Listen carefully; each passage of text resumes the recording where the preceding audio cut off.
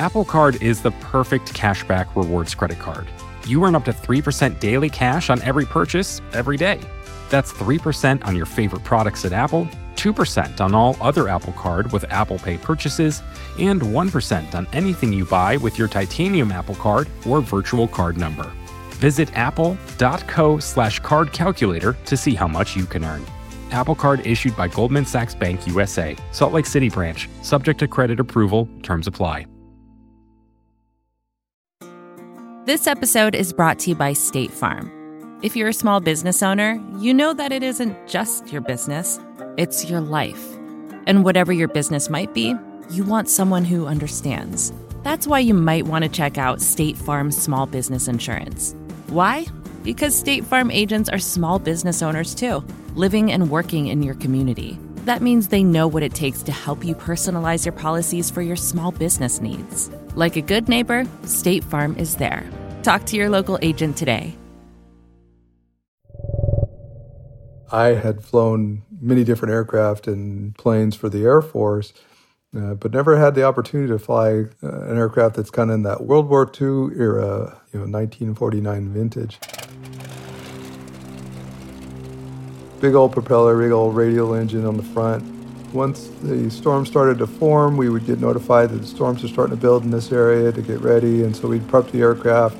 And when it was time to launch, then we'd fire it up and then take off. And then you kind of look ahead and see this huge towering cumulonimbus ahead of you. To me, that's the ultimate cloud, the cumulonimbus, the thunderstorm. It's capable of so much power and so much beauty at the same time, and it can boil, with the updraft. It just looks like it's alive. You briefly ask yourself, I can't believe I'm going to go fly through this thing. That is no place for an aircraft to fly, but this aircraft was modified. It was capable. It did it for over 30 years. So to me, it was not about the adrenaline. It was about getting the opportunity to witness the power, the beauty, the strength of severe weather from inside a thunderstorm. And not many people have had that opportunity.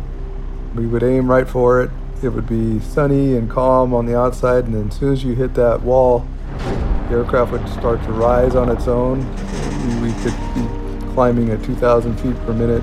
This is when you would really find out if you didn't have your straps tightened down. Lots of rain and hail, and that was one thing that was just remarkable to me, was just how noisy it was, how loud the hail was when you got into the hail shaft. And as charge builds up on the aircraft, it starts creating what we call St. Elmo's fire from the communication antenna. And so you start hearing this buzzing sound over the radio, and it increases its intensity and its frequency the more charge that it builds up. And sure enough, bam, there'd be a bright flash, and when it attaches to the propeller, that plasma flows right over you. It doesn't get inside the aircraft because the aircraft's metal and it acts like a Faraday cage. And it usually didn't do any damage except for just melting a little bit of metal on the trailing edge of the tail or wing, or put a little pit on the propeller.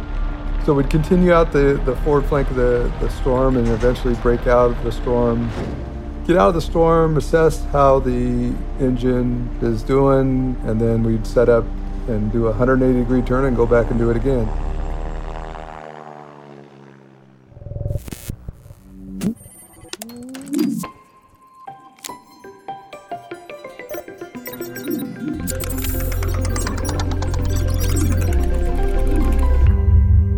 It's Unexplainable. I'm Noam Hassenfeld, and I'm here with Umair Irfan, Vox Science reporter.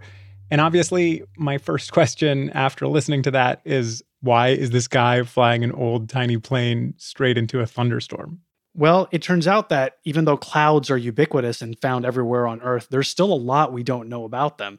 Sometimes the best way to actually understand what's going on is to go straight into the middle of them. Mm-hmm. So I decided to start talking to a bunch of cloud scientists about this. And, well, one of the first things you learn talking to cloud scientists is they really love clouds. It is amazing how much science you can do just by looking at clouds. I love deep convective clouds. Those are the really puffy and tall and juicy clouds that happen all the time in the tropics. The Asperitas cloud, it looks like crazy waves, as if you're beneath the sea snorkeling and you're looking up on a really rough and turbulent day. Mammatus is this droopy, angular kind of cloud.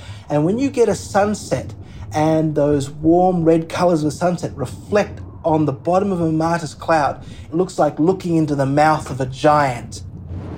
Clouds are where the rubber meets the road in terms of weather.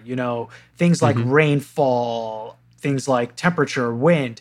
A lot of that is mediated and governed by cloud formation, where the clouds are and how quickly they move. So understanding them is to fill in a crucial blank with whether we have enough water available to grow crops, or if we lose clouds in a given area, will that cause heat to accumulate in that area? So a lot of our real world interactions, a lot of the things that we do day to day are affected by clouds in really profound ways. Okay, so clouds are really important. They impact crops and rainfall and temperature, but are they unexplainable? Like, what do we still not know about them? Well, it's really hard to anticipate them. Because they are so important, we really want to be able to get ahead of them. And right now, there's still a lot that we're still trying to figure out. At the molecular scale, we understand basically how cloud particles form. And then at the overall planetary scale, we kind of understand how clouds spread over continents and over the oceans. But connecting those in the middle, that's really difficult. And without being able to connect those dots there, it's really hard to predict how clouds are going to form and the effects that they're going to have on us.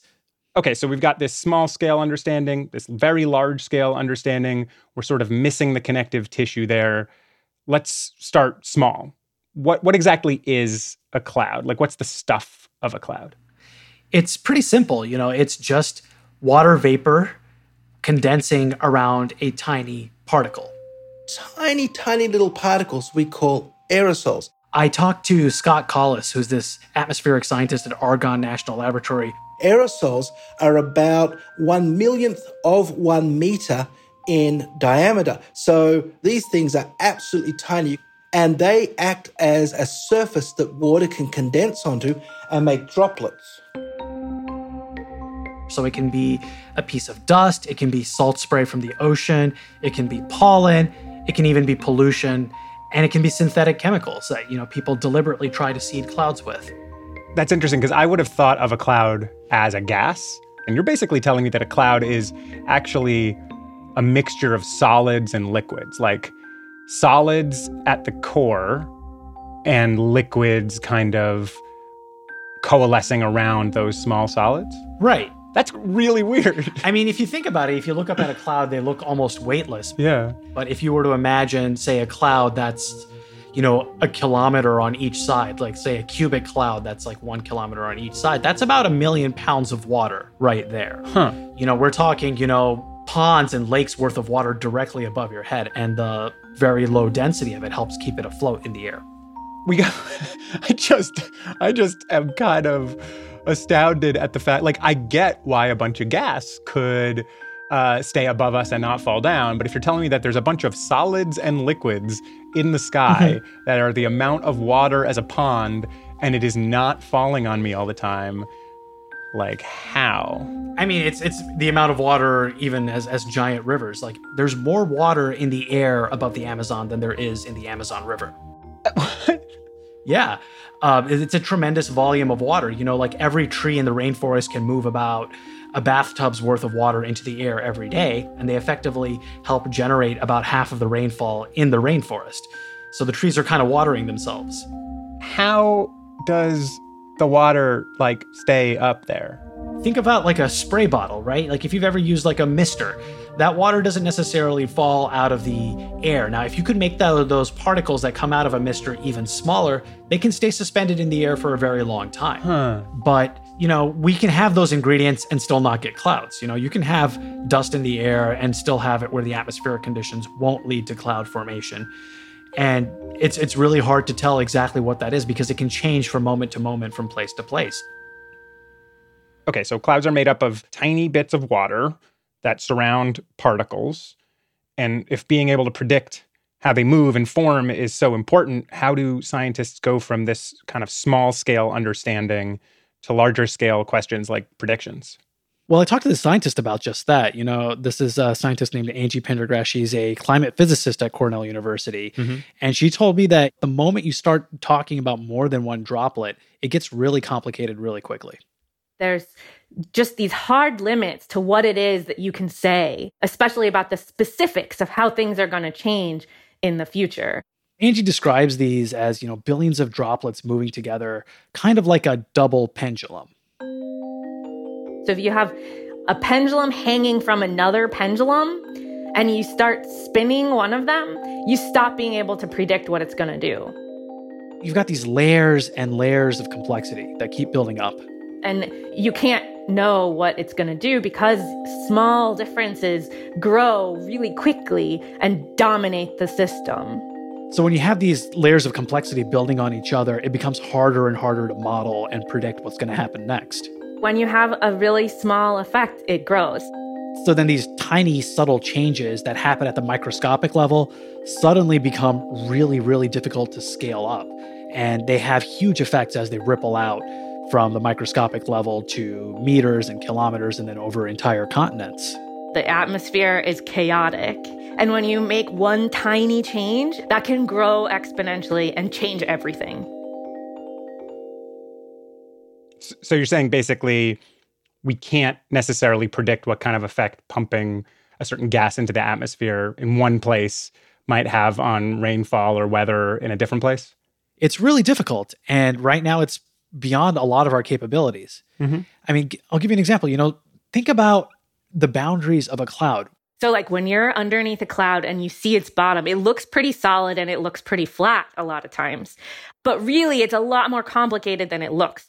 It's not as though there's a sudden line where you go from cloud to not cloud. Right. The atmosphere is filled with water vapor. And so it's this constant churn of evaporation, condensation, movement, freezing, thawing, all happening at the boundaries and within these clouds. It's not quite always clear what even you mean by a cloud. And it's not always what it looks like it might be.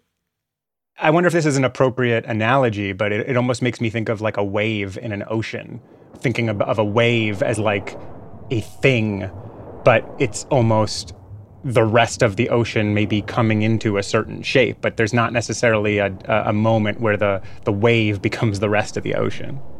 That's right. Scientists kind of describe these things as emergent phenomenon. And this is this idea that the whole is greater than the sum of its parts, or it behaves in a different way.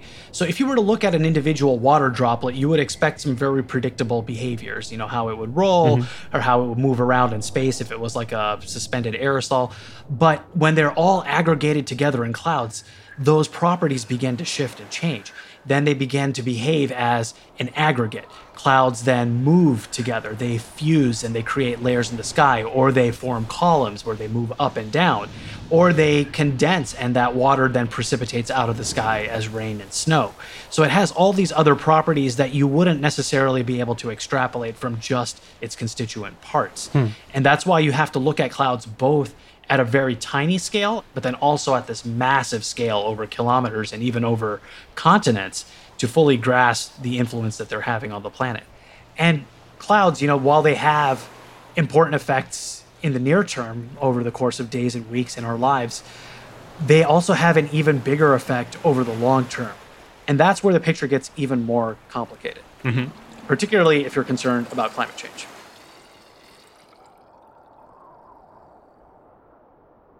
Clouds might mitigate climate change, but they also have the potential to make it worse. We just don't really know which outcome we're going to get. That's after the break.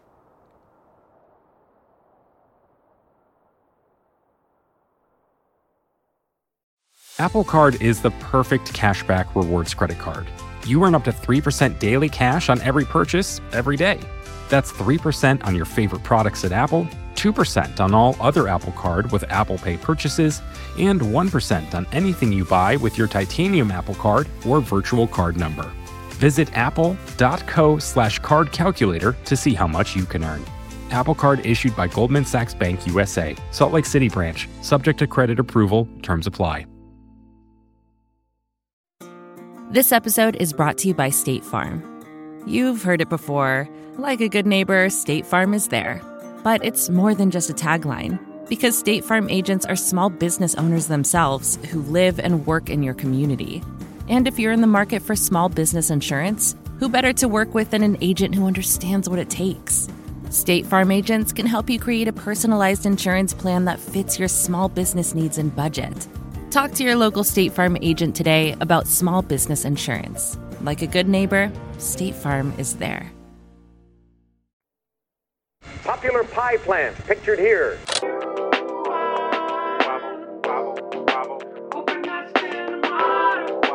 All right, Wednesday morning, cloudy with a chance of unexplainable.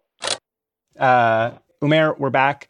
In the first half, you were talking about how clouds are this sort of hard to explain emergent phenomenon. I mean, we know what they are on a very, very granular level, but it's very hard to really explain how they move and change and behave.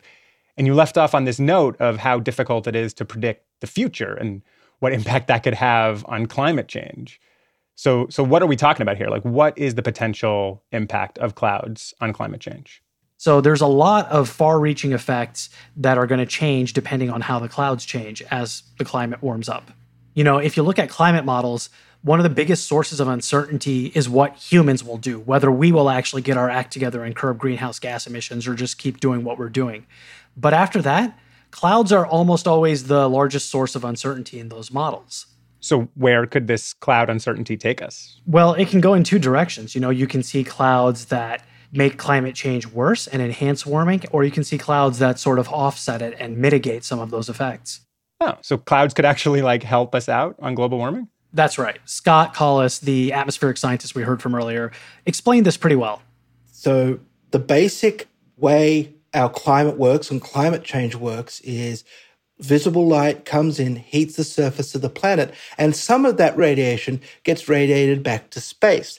Now, low clouds that sit very close to the surface of the Earth and look very white and fluffy, that are mainly made up of liquid water, they do a really good job of reflecting that incoming solar radiation back out into space.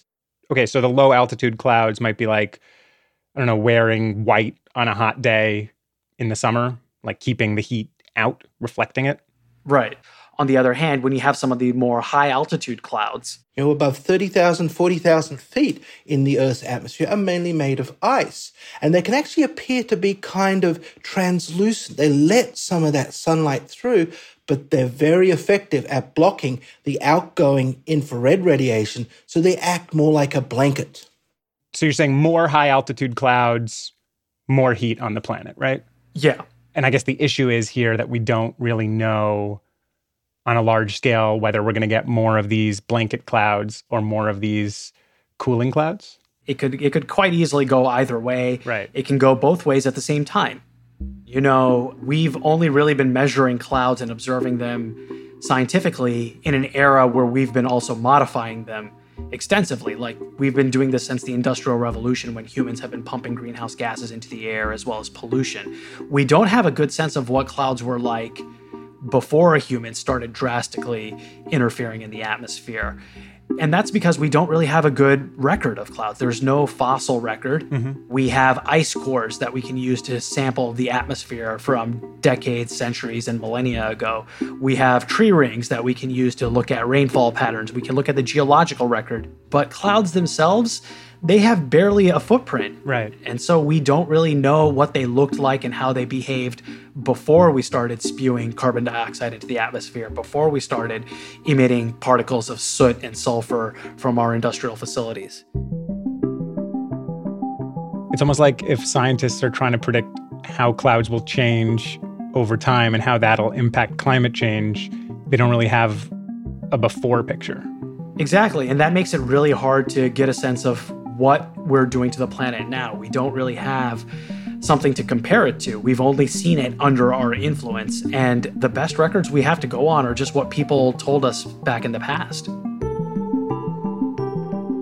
For instance, sailors and navigators for a long time keep very accurate track of weather because, weather and wind is very important for sailing. And so now scientists are really trying to delve back into old handwritten records, especially from ship's logs, to try to understand pre-industrial cloudiness. We have maritime shipping logs going back centuries that some researchers are working on digitizing so they can actually get a sample of what clouds were like over the ocean hundreds of years ago. Like even sailors' legends about like how they look for certain types of clouds as heralds of bad weather or good weather. Red sky in morning, sailors take warning. Red sky at night, sailors delight. Exactly. And, there's truth to that. You're really looking for those high cirrus clouds, usually they're created by thunderstorms. When a thunderstorm happens, the vertical winds in that storm push up water vapor and cloud droplets and ice. So if you see that cirrus cloud coming to you in the morning, you know you've probably got a storm coming at you.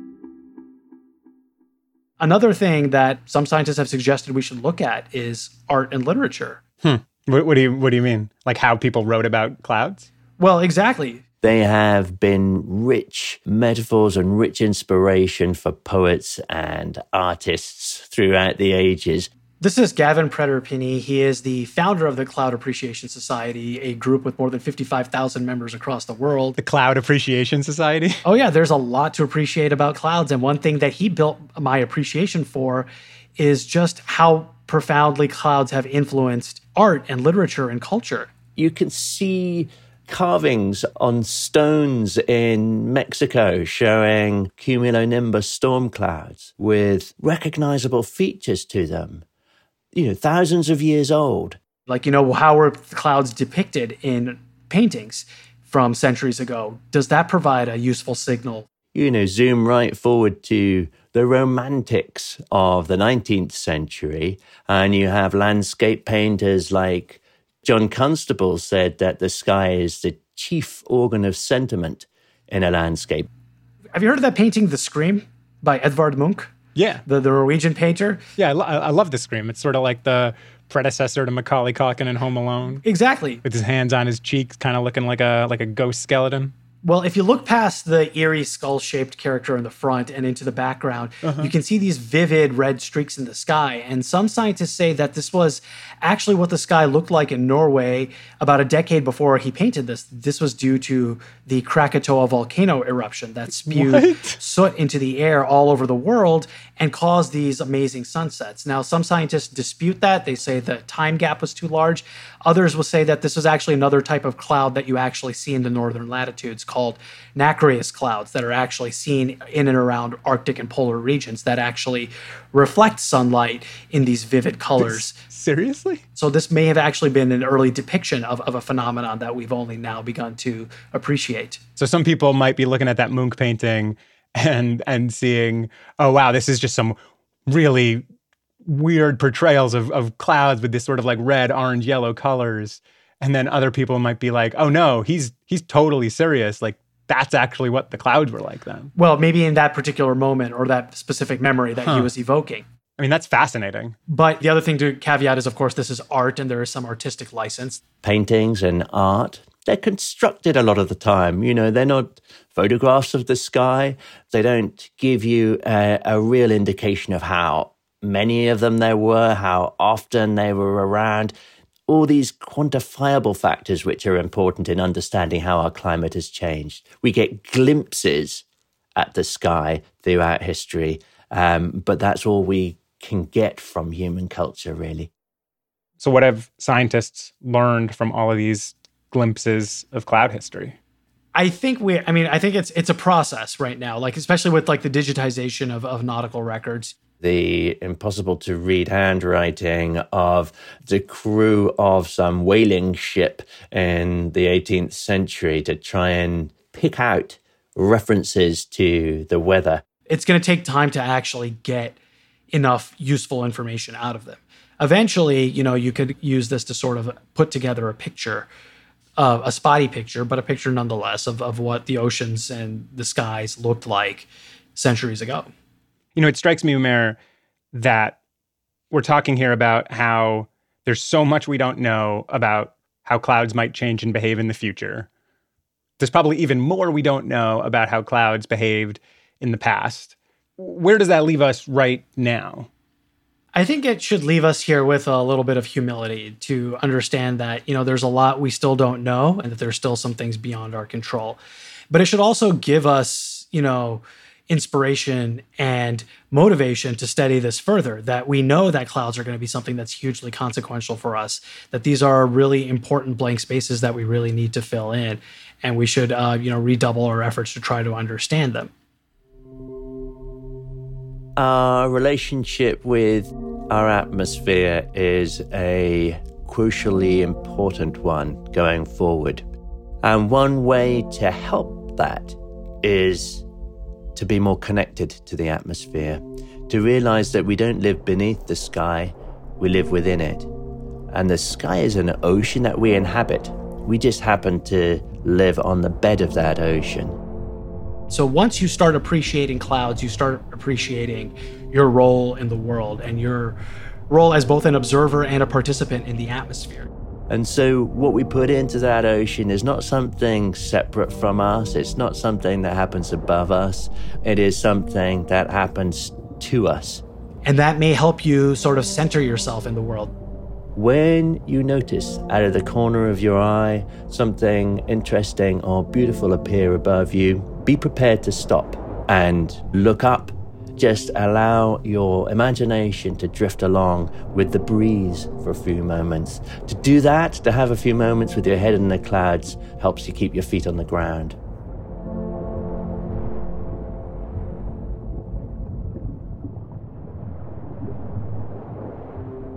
Thanks to all the cloud experts we heard from in today's episode.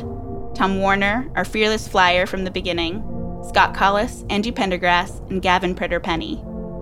This episode was produced and co-reported by me, Meredith Hodnott, and edited by Brian Resnick, Bird Pinkerton, Jillian Weinberger, and Noam, who also made the music. We had sound design and mixing from Christian Ayala. Mandy Nguyen did the fact check for this episode, and Liz Kelly Nelson is the VP of Vox Audio. If you want some juicy, undulating pictures of clouds, video of Tom Warner's plane getting hit by lightning, or more information on the Cloud Appreciation Society, sign up for our newsletter. You can do that at vox.com/unexplainable. And send us your thoughts on the show. Email us at unexplainable@vox.com. We read every email, and we'd love to hear what you're thinking. And if you like the show, tell a friend. Leave us a review or a rating. Do whatever you can to help bring new Unexplainable listeners into the fold. In the meantime, we'll be back in your feed next Wednesday. Unexplainable is a part of the Vox Media Podcast Network. Thank you for listening.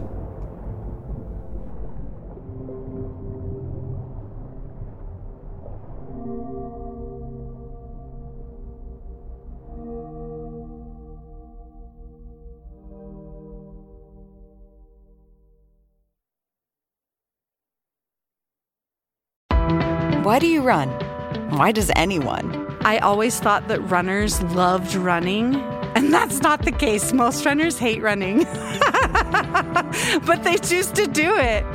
In the new docuseries Running Sucks, brought to you by Team Milk, Abby Ayers learns why women runners everywhere are driven to go the distance. It really is about taking my power back and proving myself wrong. Team Milk is about fueling women's performance and helping them along their marathon journeys. You can sign up now for the inaugural Every Woman's Marathon taking place in Savannah, Georgia on November 16th, 2024. Learn more and register at everywomansmarathon.com. Hey, this is Scott Galloway, author, professor, entrepreneur, and most importantly, host of the Prop G podcast. We got a special series running on right now called The Future of Work, where I answer all your questions on, surprise, the future of work. Questions including, what are we missing when we work remotely? Or how do we handle work-life balance when a major opportunity comes knocking? From the provocative to the technical, we're offering insights you won't want to miss. So tune in to The Future of Work, a Prop G Pod special sponsored by Canva. You can find it on the Prop G Pod wherever you get your podcasts.